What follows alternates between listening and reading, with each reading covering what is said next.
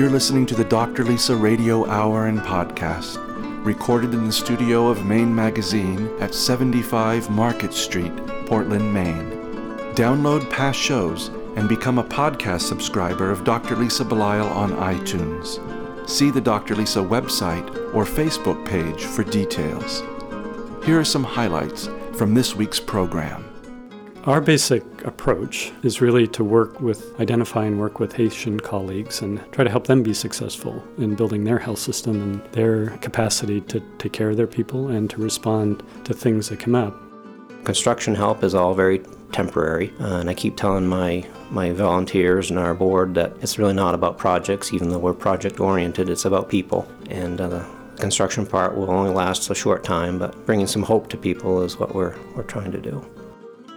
The Dr. Lisa Radio Hour and Podcast is made possible with the support of the following generous sponsors: Maine Magazine, Marcy Booth of Booth, Maine, Apothecary by Design, Premier Sports Health, a division of Black Bear Medical, Seabags, Mike LePage and Beth Franklin of Remax Heritage, Ted Carter Inspired Landscapes, and Tom Shepard of Shepard Financial. This is Dr. Lisa Belisle, and you are listening to the Dr. Lisa Radio Hour and Podcast, show number 119, World Wellness, airing for the first time on Sunday, December 22nd, 2013. Today's guests include Dr. Nathan Nickerson, Executive Director of Conbit Santé, and Mark Carter, President of Neighbors First.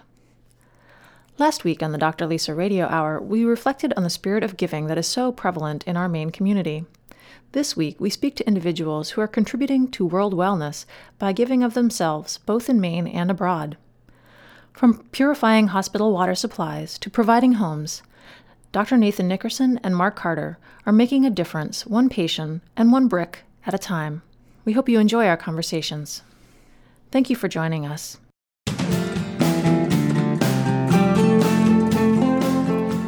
I'm very pleased to be sitting here today with an individual that I met as a family medicine resident when I was in Portland, and also then a preventive medicine resident and a student in the Masters of Public Health program. At the time, this individual, Nathan Nickerson, was working for the City of Portland's Public Health Department.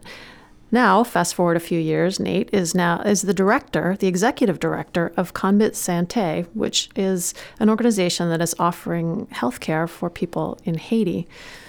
Thanks for coming in and talking to me about this latest adventure in your life. Sure, it's my pleasure to be here. Yeah. We've been introduced to Conbit Santé through our discussion with Deborah Dietrich of Maine Health. And I actually had the privilege of reading a journal that she wrote when she went down there for the first time, and her eyes were really open to what it meant to be practicing public health. Mm-hmm. It means something very different, I believe, than what it means to practice public health up here. Well, I think the concepts are the same. The sort of the environment and context and maybe the starkness of the issues are much greater there. But the underlying idea of public health in terms of having a whole spectrum of preventive health in the community to treatment and higher level care is all the same. I think the biggest difference obviously is the context, the extreme poverty in which people live and the resource challenges that people who are trying to provide care face every day. And I think that's what I was reading in her journal was really, you're right, it's not that we're doing any things any differently. Everybody needs clean water, we all need food to eat, and we all need clean air. But, you know, in Haiti, it seems as if it's more challenging to get even the basics in place. Yeah, I think Haiti has a really unique history that it's not well understood in this country, but has resulted in a situation where systems are not working well and the environment is very challenged, and the people, by and large, the vast majority of the people are very, very poor, and the systems are resourced poor as well. So even things like Haiti has, the average citizen in Haiti has the poorest access to potable water in the world, for instance. just being able to get water to drink that's clean is a major challenge for the average Haitian. So that's obviously a huge public health challenge right there, aside from provision of medicine and medical care. When I was on your website, I was reading about the work that you had done with acquiring water, and there was some percentage of the amount of water that was currently available when you had come in. You were only getting about 4% of the water that you needed for the work that you were doing in healthcare. Does that sound about right? Yeah, and I think you were probably reading about the water project at the Justinian Hospital. And the Justinian Hospital is a public hospital in Cap-Haïtien, where we work, which is in the northern part of the country. It's the second largest city in the country, and so it has, it's the site for there are two major public hospitals in the country, one in the capital in Port-au-Prince and one in Cap-Haïtien. They're the training grounds for the new residents and nurses coming through the system there. They're supposed to be the referral hospital for the higher level cases and so forth. And yet at this hospital, I think the water situation is kind of emblematic of their entire situation. When we came, they had a single well that supported the water needs of a hospital, a 300-bed hospital. And they had, from that single well, they had a pump that was essentially a residential pump, what you would have in your home. On top of that, the electricity was very unreliable, so it was only running a few hours a day. So that's where you get the figure that compared to their needs, what we would consider the minimal needs for a hospital of that size, they were only getting about 4% of what they would need. That was complicated further by the fact that the infrastructure was so poor that the piping had degraded and was porous, that it was allowing sewage basically to come into the water system that was distributed to the hospital. So not only was it an insufficient quantity, it was grossly contaminated when it arrived out of the spigot. So yeah, that's an example of just really poor infrastructure in which people are struggling to provide care. So this is a hospital that does surgeries, so people need to scrub with water coming out of those sinks, and water's just a basic need in terms of patient care, hydration and food and so forth. We work together with the Rotary clubs in this area in New Hampshire to raise some funds to replace that distribution system, the external distribution system, and install 2 more wells and have a chlorination capacity so that disinfects that. So those pipes now are now seamless, so they don't have contamination entering them. But it continues, it's still within a context of a very, very challenged infrastructure, so it's continues to be a challenge, but better than it was. It's sort of a step-by-step process. What is the history of Haiti that has contributed to the infrastructure issues that you're talking about? Well, I think, and it's interesting, I hope kids are being taught this in school today. I know that I wasn't, and I'm a little, go back a few years, but history, Haiti was the first freed republic that was born out of a successful slave revolt. So the French, I guess in a nutshell, the French had colonized the island after the native peoples there were eliminated through slavery and disease very quickly. They started bringing in people from Africa to drive their economic engine, the plantation life and everything. At that time, Haiti was responsible for more than half the GDP of France because it was so productive and so fertile. But it was all built on the backs of slaves. In 1804, after 10, 11 years of struggle, the slaves finally overthrew the slave owners and threw them out of the country. They really rejected the whole plantation system and the agricultural system that was imposed upon them, dismantled that, moved to more of a sustenance, small farming model, which is largely, that agrarian model that they've adopted has largely been undermined by international intervention, which is a whole other story. But it's really collapsed at this point. There's been a lot in the interim. There's been a continued problem, class struggles within Haiti, even after their independence. So most of the people have been maintained in a very poor state. One of the things I think, there's been a lot of ecological degradation. The country's almost completely deforested, largely because charcoal is still the fuel which people cook with. It reminds me, I lived down east in Maine for a while, and if you had no other job and you live in a cash economy, you could dig clams or dig worms. In Haiti, for a very poor person, if there's no other way to get cash, you can make charcoal, regardless of the fact that it's the damage in the overall ecological situation. So that's led to a whole cascade of other challenges because of the deforestation. Then there's really nothing to hold the soil on a very mountainous country. The topsoil washes out to the sea.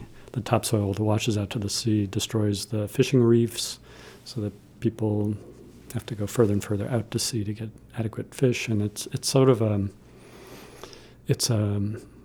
cascade of things that were all predicated on the birth of Haiti being born as a country of slavery. And their independence coming in the early 19th century predated emancipation in the United States by about 50 years. So obviously the colonizing countries of Europe and the United States were not thrilled with the idea of a black republic that would be spreading the idea of slaves overthrowing their slave owners. And so it was a pariah state from the very beginning. And so there's a lot of things, and that's really not that long ago, that it's got locked into a trajectory that's been very, very, very, very difficult.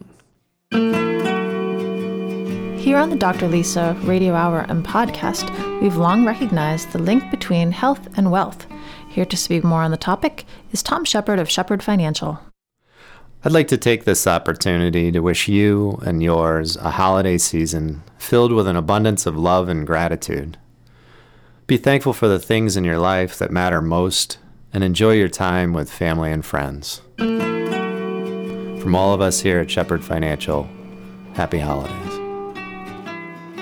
Securities offered through LPL Financial, member FINRA SIPC. Investment advice offered through Flagship Harbor Advisors, a registered investment advisor. Flagship Harbor Advisors and Shepard Financial are separate entities from LPL Financial. There was a time when the apothecary was a place where you could get safe, reliable medicines, carefully prepared by experienced professionals, coupled with care and attention, focused on you and your unique health concerns. Apothecary by Design is built around the forgotten notion that you don't just need your prescriptions filled, you need attention, advice, and individual care. Visit their website, apothecarybydesign.com, or drop by the store at 84 Marginal Way in Portland and experience pharmacy care the way it was meant to be. In the United States, one of the things that happened during the early AIDS epidemic was that it was, quote unquote, the Haitians that were thought to be one of the primary causes. I can't imagine that had a very positive impact from a PR standpoint. No, I think, I remember in the early AIDS epidemic, they would talk about the 4 H's, and it was hemophilia, homosexuality, heroin, and Haitian. I think, interestingly, there's reason to believe that Haiti didn't import AIDS here. We imported AIDS to Haiti, and Haiti at one point was a tourist destination, and the bottom fell completely out of that, related to those fears connected to AIDS. When you and I have discussed the fact that you're dealing with day-to-day issues that are very challenging. Water is one that you've described. But you've also been in Haiti during a major cholera outbreak and also an earthquake. It sounds like you kind of keep peeling back the layers and you find something you have to deal with there. Peel back the layers, you find something there. But then something explodes and you have to deal with that. That's an interesting challenge. Yeah, it is. Haiti is obviously a very challenging place to work anyway. I mean, I think it is for the people that are there. I think our basic approach is really to identify and work with Haitian colleagues and try to help them be successful in building their health system and their capacity to take care of their people and to respond to things that come up. Before the earthquake, Haiti was had routinely suffered disasters, not on the scale of the earthquake, but that was something that they have a vulnerability because of the lack of public health response and infrastructure and the poor housing and sanitation that people suffer. So our sort of approach of what we call accompaniment is working together with the people there in a supportive role, not in the front, but sort of behind, identifying people who are the champions for the people in terms of advancing their health status and their health care and work with people there. It means walking through those times too, when there are major events, eruptions, like the earthquake. Earthquake was, we never envisioned ourselves to be a disaster response organization, nor do we still, but when we had to walk through that, if we're going to walk with our partners, we have to walk through those times too. And it was an interesting thing. We had been in Haiti for 8 or 9 years when the earthquake struck, so we had a very deep relationship with people in Cap Haitien, particularly with the public system, with the Haitian system. And so what we saw when that struck is that people flew in from everywhere to help Haiti, and there was hundreds of millions of dollars supporting groups from away, parachuting in essentially, metaphorically or literally, to provide these sort of urgent care. But the public system in Haiti, no one gave any money to the public system in Haiti. So we were working with the second biggest public hospital in the country, and they literally didn't have a penny. And so they're relegated to watch all the saviors come in to do this work when they had a really rightful role to be major contributors in the response. And so our efforts were really not to be on the forefront, but really to help them play the role that they could play, to help support them so that they could mount their response to the best of their ability. And that's really kind of the role we played there, and we played it, I think, in the cholera epidemic as well. So that meant when they didn't have supplies, we really helped them get supplies. After the earthquake happened, the government announced that all victims of the earthquake would receive all their health care for free, which is fine if you're a well-resourced group. But if you're a poor public hospital that has no resources, how do you do that?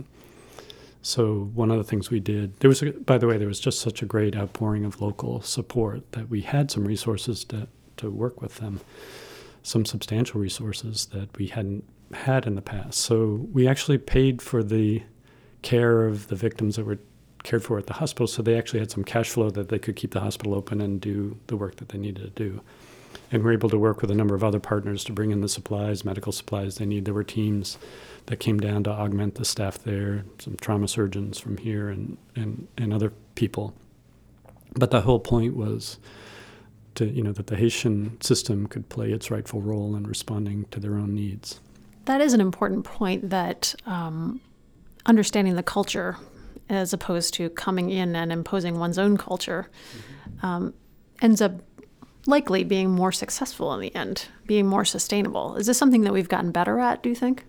That's a good question. I don't know overall. I mean, there are a lot of efforts. I think we believe in the long run, the answers that are sustainable will be Haitian answers. I mean, we can play a role in terms of assistance and sort of joint problem solving. We bring something to the table, but we don't necessarily bring all the answers to the table. The answers are going to have to be a mix of what their understanding is and what's culturally acceptable, what's feasible in that context, politically and economically, with what we can bring to the table as well. And so I think I was saying to you that often when I've described our model, which is, I think is a little challenging to describe sometimes.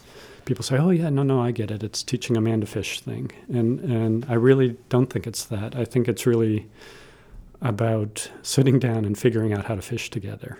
Because the challenges that they face are really outside the realm of experience of most of us when we go there. They're not, the clinicians who go down usually have at their fingertips a whole battery of diagnostic testing, equipment, and things. And the people that are, even in our public health services, the things that we take for granted just don't exist there. We take for granted that our population here, when they turn the spigot in their kitchen, they're going to get clean water that comes out of that.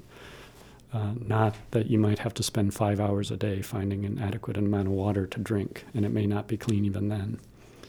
So we really have to be very humble in our approach, that it's really not just about, we know how to do this, and if you just did it the way we did it, everything would be okay.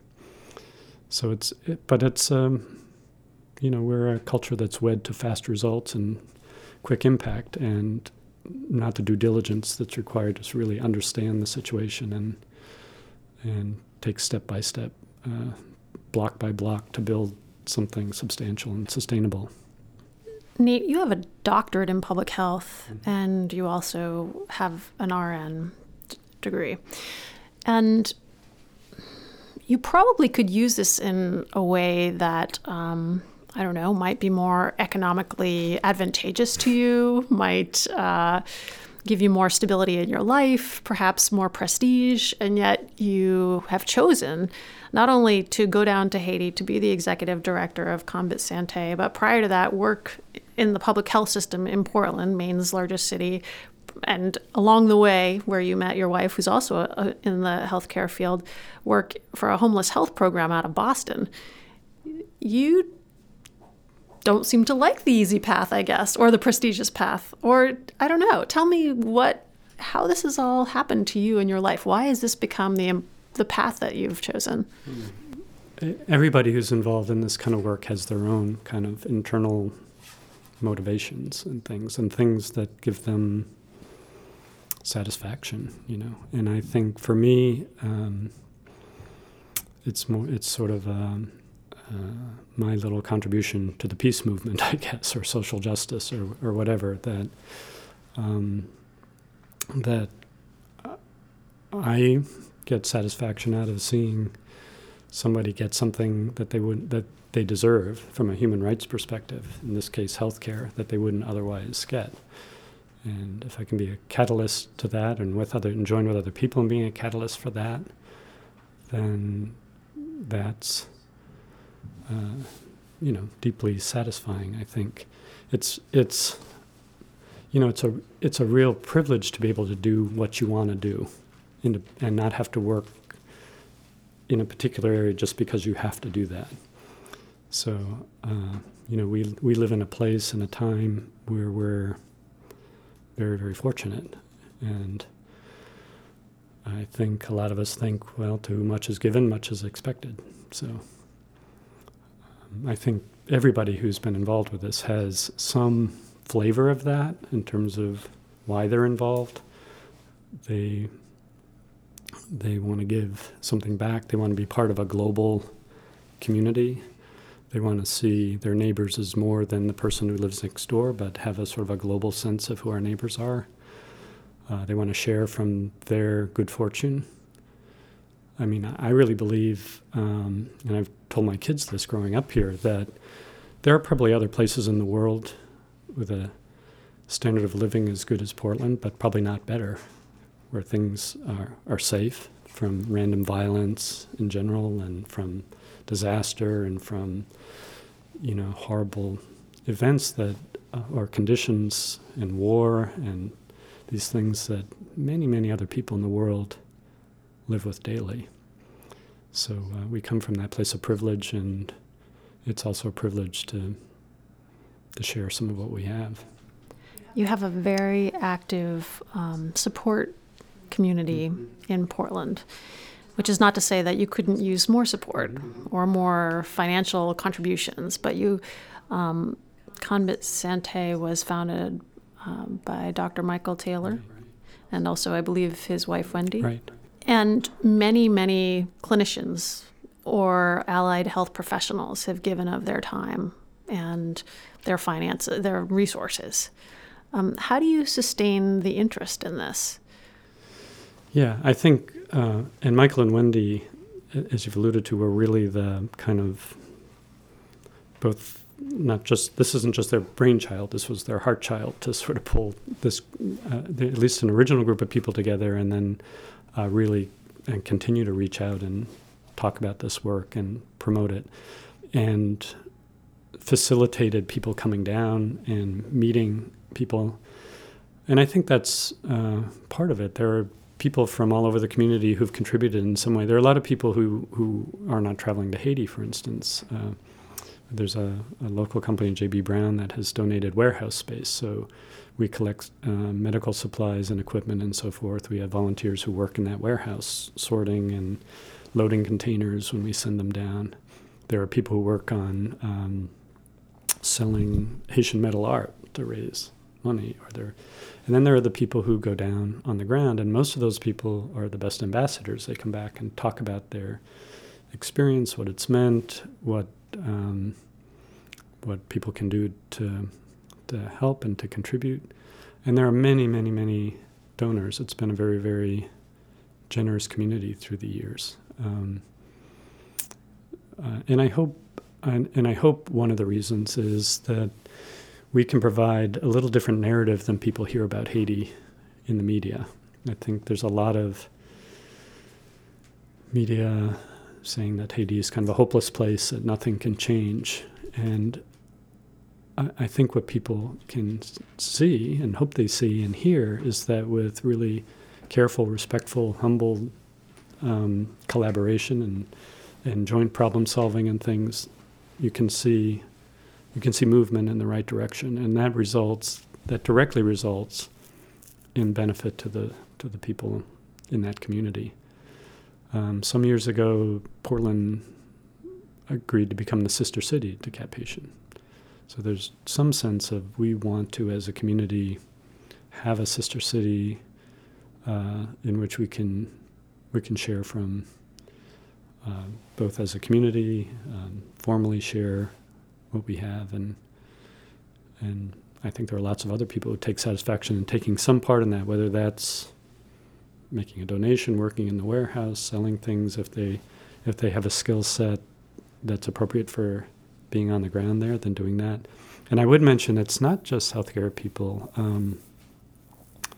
We have a whole group of people who are professional trades, engineers, and we talked about the water project. That wasn't done by clinicians. That was done by water engineers and electricians and people like that. So we try to take a very holistic view of what health care means. When I worked for the Healthcare for the Homeless program, I used to have a poster on my wall in my office that said, "Housing is healthcare." It's sort of a recognition of the idea that the whole environment in which people find themselves is expressed in their health. So we try to take a bit more holistic view. I think more of a public health view of what health is about. And so we have people with those kind of skills to help out as well. I think we've developed from a model of let's go down and see what we can do to really negotiating goals and objectives with our partners there, and then finding the skill sets we need to move those forward. So it's not a random mishmash of a federation of well-intentioned people, but really matching people's skills with what's needed. Much like supplies, the most supplies that come into Haiti are sent by people who are well-intentioned but don't have a good idea of what's actually needed. So they'll fill containers with, and so, Haiti needs everything, so let's fill it with everything. Well, actually, they can't use everything, and so much of that goes wasted. In the same way, we really tried to move towards help them develop, an inventory system, so we actually know what the uptake is, how much of what kinds of things are useful, so that we can match what's available with what's needed there. It's the same side. It's the same way on the volunteer side, that we really want to match the skill set with the goals that are set up so that we can move forward on those and make real progress. We all like to believe that volunteering in another country, perhaps in a medical capacity, is somehow superhero-esque or glamorous or, life-changing. And it's interesting to me that what I'm hearing from you is that a lot of what you're doing is logistical, it's systems-oriented. It's probably not that glamorous or sexy, but it's having a much bigger impact on many more people than just, swooping in to quote-unquote save the day.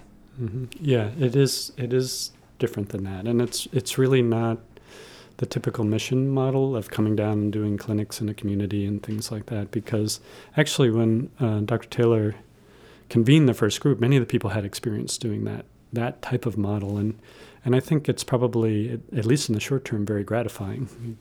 You're able to go and give out lots of things to people. But it was a group of people who I think really questioned, what's left in the end in terms of, and I think there are probably particular conditions and situations where, if someone needs a surgery, you can do the surgery and then that's life-altering. But for medical care and public health and those kind of things require a maintenance of effort that's ongoing, not once a year or anything. It's really helping build capacity on the ground to provide those kind of services, that kind of help, work with the community that understands the community, can speak with the community. And so that's where this different kind of thing that, you're right, isn't so glamorous. It's a lot of grunt work, but it is focused. But there is another kind of part of it. We work with, and people have established really deep and long relationships with Haitian colleagues who are passionate about improving the situation in their country. And there's now some people who have their back, who can give them support, whether it's materially, supplies, technical assistance, work with them on trainings, the new generation of clinicians coming through, help improve the environment in which they're working, help develop curriculum for those trainings, help with program development. We do a lot of work with operational kind of research and try to improve the quality of care and outcomes within a hospital with strategies. We try to negotiate within their resource means. Because we don't have real deep pockets to bring to the situation, but it's a different kind of partnership that way. It's really about trying to, if I had to boil it all down, it's really about problem solving together. So I think people still find it deeply satisfying when they can have those kinds of relationships and long-term impact. Nate, how can people find out about Conbit Santé? Well, I think the quickest way is to get on the website, and we're certainly welcome. We're happy to talk with anybody who wants to talk with us about it. And I think our contact information is on the website, which is conbitsante.org, or healthyhaiti.org would get you to the same site and probably easier to remember and spell. But Conbitsante is KONBITSANTE.org or healthyhaiti.org. We've been speaking with Nathan Nickerson, who is the executive director of Conbit Santé down in Haiti. We know you're not up here all the time, so the fact that you came into the studio and were able to tell a bit of the story is really important to us. And I thank you for the work that you're doing for Haiti and also within the Maine community to bring support to Haiti. And thank you for your time. Oh, it's just a pleasure to be here. Thank you. As a physician and small business owner, I rely on Marcy Booth from Booth, Maine, to help me with my own business and to help me live my own life fully. Here are a few thoughts from Marcy. As we close in on the holidays, I want to take this moment to wish you all a Merry Christmas and Happy Holiday Season. Enjoy this beautiful time of year with family and friends. I'm Marcy Booth. Let's talk about the changes you need. BoothMaine.com. This segment of the Dr. Lisa Radio Hour is brought to you by the following generous sponsors. Mike LePage and Beth Franklin of RE/MAX Heritage in Yarmouth, Maine. Honesty and integrity can take you home. With RE/MAX Heritage, it's your move. Learn more at ourheritage.com. Using recycled sails collected from sailors and sailing communities around the world, Seabags designs and manufactures bags, totes, and accessories in Maine on Portland's working waterfront. From the best-selling classic Navy Anchor Tote to fresh new designs, Seabags offers retired sails another life by turning them into handmade, one-of-a-kind, nautical-inspired pieces. Please visit the Seabags store in Portland or Freeport, or go to www.seabags.com to browse their unique collection. People in Maine are a generous group. I know, having worked with Safe Passage, the organization that educates children in Guatemala, I know that we do a lot of work with education. We also do a lot of work with caring for people in other countries in the medical field.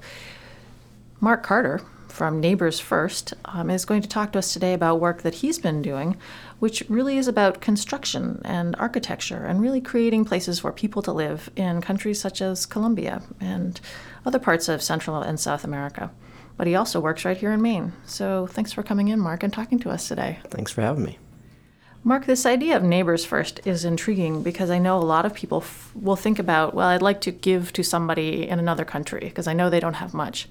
But you specifically called your organization Neighbors First. Mm-hmm. Why'd you do that? Well, neighbors are both near and far. We're a Christian organization, nonprofit corporation, and the description of neighbors in the Bible is that it's someone in need. So we called it Neighbors First because we're helping those in great need with construction-related help. Your background is as an architect, and you lived in southern Maine for a number of years before moving back up to your native Presque Isle. Mm-hmm.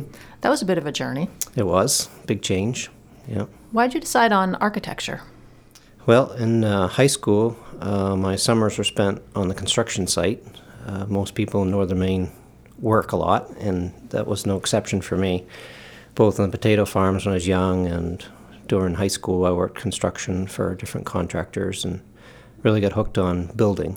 But I thought I wanted to do something a little bit even more, so I went into the design area. And yeah, my first job was right here in Portland, right around the corner on Exchange Street. So this was a nostalgic walk for me this morning, like I was going to work 20 years ago. And your wife, Debbie, is also from northern Maine. Yes, both from Presque Isle. So how did you meet? We met in high school, actually.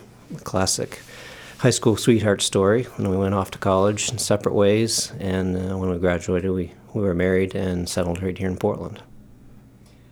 And you told me a story about something that really caused you to think about your life and where you wanted to live and what you wanted to be doing with yourself. I think our listeners would be interested in that. Well, some 25 years ago or so, I was asked to go to Mexico with a group that was going to be constructing a medical clinic, and they wanted me along for my design and building expertise. So I agreed to that, not knowing really what I was going to see or experience in Mexico.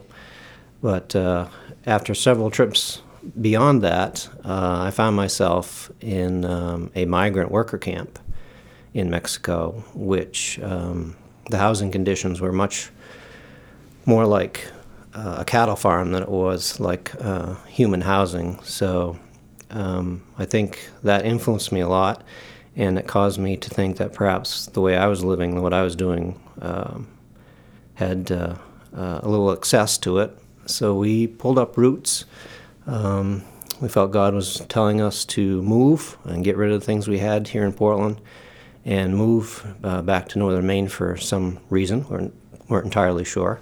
And many of our families and friends thought we were somewhat crazy for doing that. But we did it anyway, and it's been good. It was a great place to raise our 3 children, and perhaps Neighbors First is an outgrowth of that move and big change in our lives. How did Debbie feel about that? When we first talked about moving north, that wasn't very popular, but soon after, she understood that was kind of a call that we were supposed to do, and it's been good ever since. Our families are both from Presque Isle, and we have a lot of friends there, but we still keep contact with our really good friends in Portland. So it's nice to have friends all across Maine. In fact, we still serve together in Central and South America when we go. We have friends from Southern Maine that join us on our teams. So it's been good to have the experience throughout Maine. Faith has been a very big part of your life, your family's life, and how it is that you've chosen to live. Tell me about that. Is this something that started when you were younger? Not very young. I had little to do with anything of faith until the age of 18.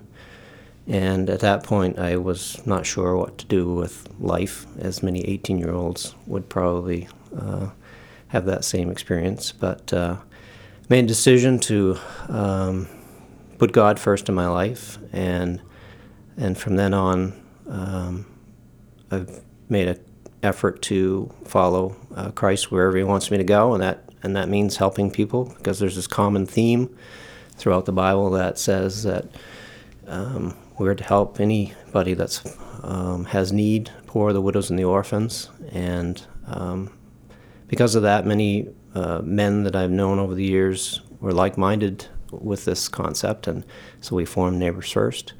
And it has had a big influence on myself, the way we live, the way we give, the way we've raised our children, and it has been a life pattern. And we want to honor God with what we do.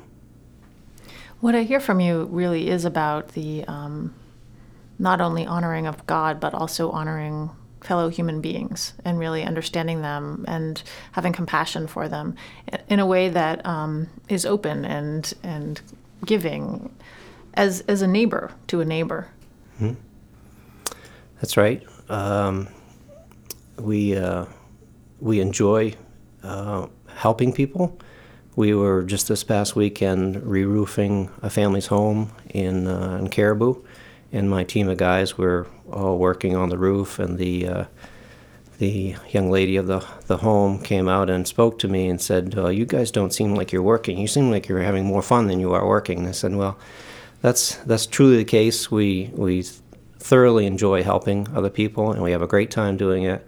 And we just want to bless people with a little bit of help. You know, construction help is all very temporary. And I keep telling my volunteers and our board that it's really not about projects, even though we're project-oriented. It's about people. And the construction part will only last a short time, but, bringing some hope to people is what we're trying to do." What has it been like to try to identify the people in Presque Isle or around Presque Isle in parts of Maine that might need your assistance? A little different than in Central and South America. When you travel to developing countries and see the need, the questions about the need are not so varied. They're pretty obvious. In North America, it's a little more difficult to determine what's need and what's want. So we work hard with that, and that's why we partner with a local church on all of our projects, whether they're international or local. We want to have a local church involved because they have the insight of their own neighborhoods, their own areas, people that really have need. And so we connect with them and say, look, if you have recognized a need, we'll partner with you, and you can provide some help, and we'll provide our help, and we'll get it done together. And that way, when Neighbors First is finished with the construction-related project, the continuity will be there. We kind of charge our partners with, follow up with people and see if there's anything else that they really need, or encourage them. And that way, it's just not a one-time thing. What type of people are in need of your help, and what type of projects do you help them with? Central and South America projects are a little different than the Northern Maine projects that we've worked on. In Northern Maine, we've tended to do a lot of roofs for widows, and some access projects for widows, and we've had provide homes for people that have great need. We were made aware of a widow in Northern Maine a few years ago that was living in literally a shack, and I've been to a lot of different poor areas in several countries, but this rivaled them all, and it was right in our backyard. And so before the building fell down around her, we provided a home and set her up with that. And so those projects are varied. In Central and South America, it ranges from building a whole new building, which we've done several times. We've done orphanage, dormitories, and churches and homes. And we currently have a project, ongoing program for providing concrete floors for people living on dirt floors in Central America. So people donate $250, and people volunteer their time and money to go and put in these floors. And it's been had a great impact on these families to get this, what we take for granted is a decent floor that you can keep clean. That seems like, in the grand scheme of things, not that much money in order to give somebody something that seems fairly basic. $250 gives you a floor. It's very true. I think people would be surprised at how far a small amount of money will go in a developing country. We've built entire buildings for $17,000 or $18,000, where here it would be $250,000, because there's a lot of labor, there's a lot of willingness to build what they need, but they don't have the funds, and there's no way to get them. They're living day to day. Most people we're working with in these countries are making $2 or $3 a day. So there's no way they can build onto their home or even provide themselves a concrete floor.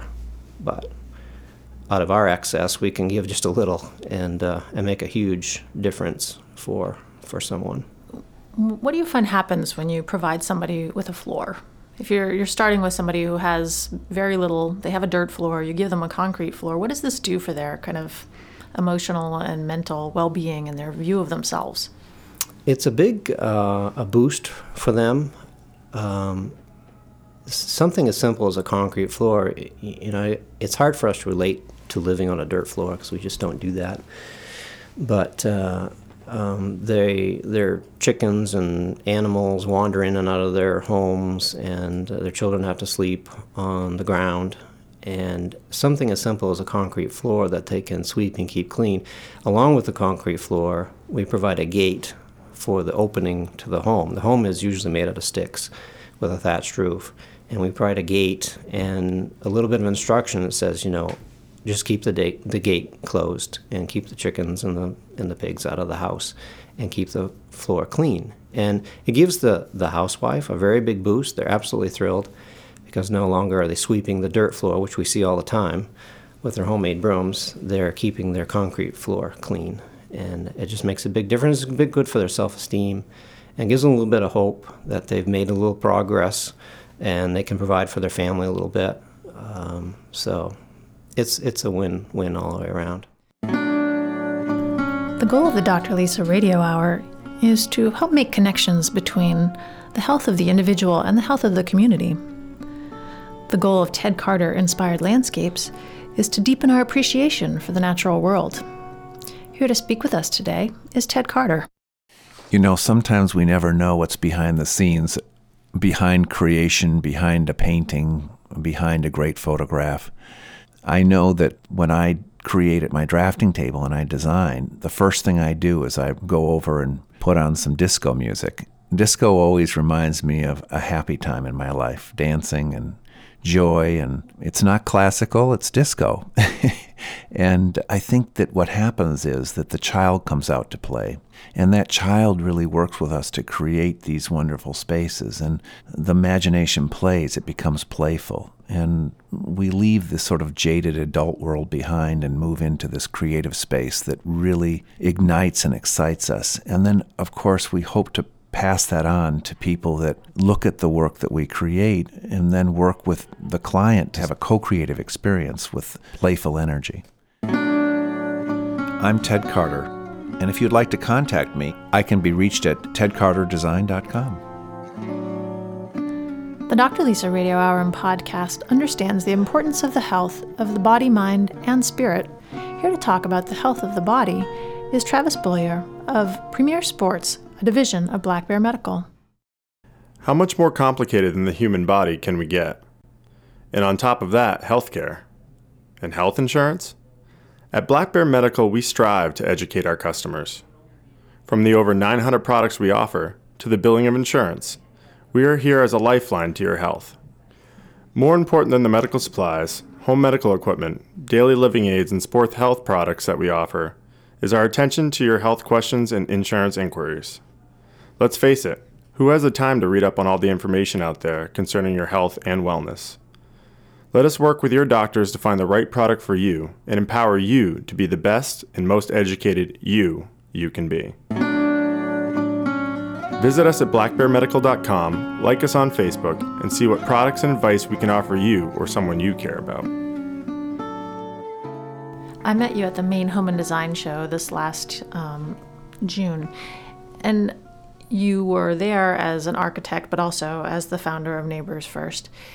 It must be an interesting contrast for you to be working as an architect, designing homes for people who have, I would assume, more money than the people that you're designing homes for down in Central and South America. What is that like? Well, I've often told people that my profession, I'm an architect by profession, is really just a way to support my full-time habit, which is my faith and helping others. So, not that I discount my profession. I love my profession and enjoy it very much, but it is a means to help others. So I use the things I've learned over the years to help design very simple but very effective structures, and also to assist all our volunteers in how they can help. Even though they're not skilled construction workers, they can all help. So my years of experience with construction has helped with that. And we have 2 building contractors on our board as well. So they're great organizers and teachers as well. Many people are these days moving away from the county, or have been moving away from the county. You moved back. Mm-hmm. And you were able to live happily with your wife, Debbie, and also with your kids, Jillian, Nathan, and Alex. It seems to me, and having spoken to people who live in the county, that there is a quality of life that's different than perhaps other parts of the state. That's generally true. I think most people that are from the county recognize that. It's a little bit, and even people that visit Aroostook County and stay for a certain amount of, decent amount of time will recognize that there's a very good work ethic there, and there's a good community feeling that people feel like they belong. We're a bit remote from many people's standards, but you get used to that. And yeah, we complain about it sometimes, about it takes forever to get to any place. But overall, it is a very good place to live, and it's a great place to raise a family. And it's a good place to have roots. Even a lot of people that have moved away from Aroostook County maintain their connection there and return. And I think the roots are always pretty strong for the county folks. You have 3 children, and 2 of them have been influenced to do work in their own lives that has something to do with the work that you've exposed them to through Neighbors First. Yeah, actually all 3 of them have very compassionate hearts, and that is something that my wife and I are very proud of. And I think our kids are just doing great. And my daughter Jillian is a teacher, and not just a teacher. Of course, she wanted to teach the kids that are having difficulty, so she specialized in special needs kind of education. Now she's at home with 3 little kids, so that's a big challenge in its own, but she just has a heart for kids that have a little bit of a hard time. And that compassion, I hope, has been something that's rubbed off on her. My 2 boys, they are both going into prosthetics and orthotics. One is in residency, and the other will be entering his master's program next year. And both chose those professions because they wanted to help. They wanted to help people, and they wanted to bring that skill to developing countries to assist in Christian mission as well. So they both have a great heart, and they work with other organizations as well. So we're very proud that they're they have that compassion, and hoping that kind of rubbed off from the way we live. People know me as not a person that has a lot to say. I'm a fairly quiet guy, but I believe that actions speak louder than words, and a lot more is caught than taught. So hopefully the example that we set for our children will continue on to the next generation, and also the example we're trying to set as an organization, Neighbors First, to motivate people to help others. So if you're a man of not many words, it must have been an interesting thing for you to consider coming on our radio show. Indeed. I probably used up all of my words for the day, and I'll be very quiet for the rest of the day. It's good that I'm driving home alone. Well, Mark, what can people do to help out Neighbors First? Neighbors First is 100% volunteer and 100% donation-based. So the monies that people donate to Neighbors First are used to buy building materials, and people donate their time and their money to pay for their own tickets or their own expenses to go with us on project trips. And so if people are interested in helping, obviously they can look on our website and see the type of projects we've been doing and understand more about how we work. And of course, donations make the work happen. If we had more donations, we could do more work. So that's the equation.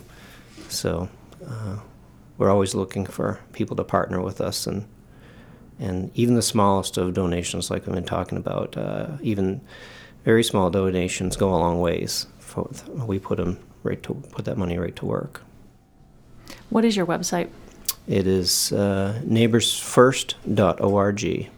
Well, Mark, I'm really thrilled to have spent time with somebody who is, as you said, kind of living the life that you hope your children would live, and providing an example to people that we can help our neighbors, whether they're neighbors here or whether they're neighbors overseas.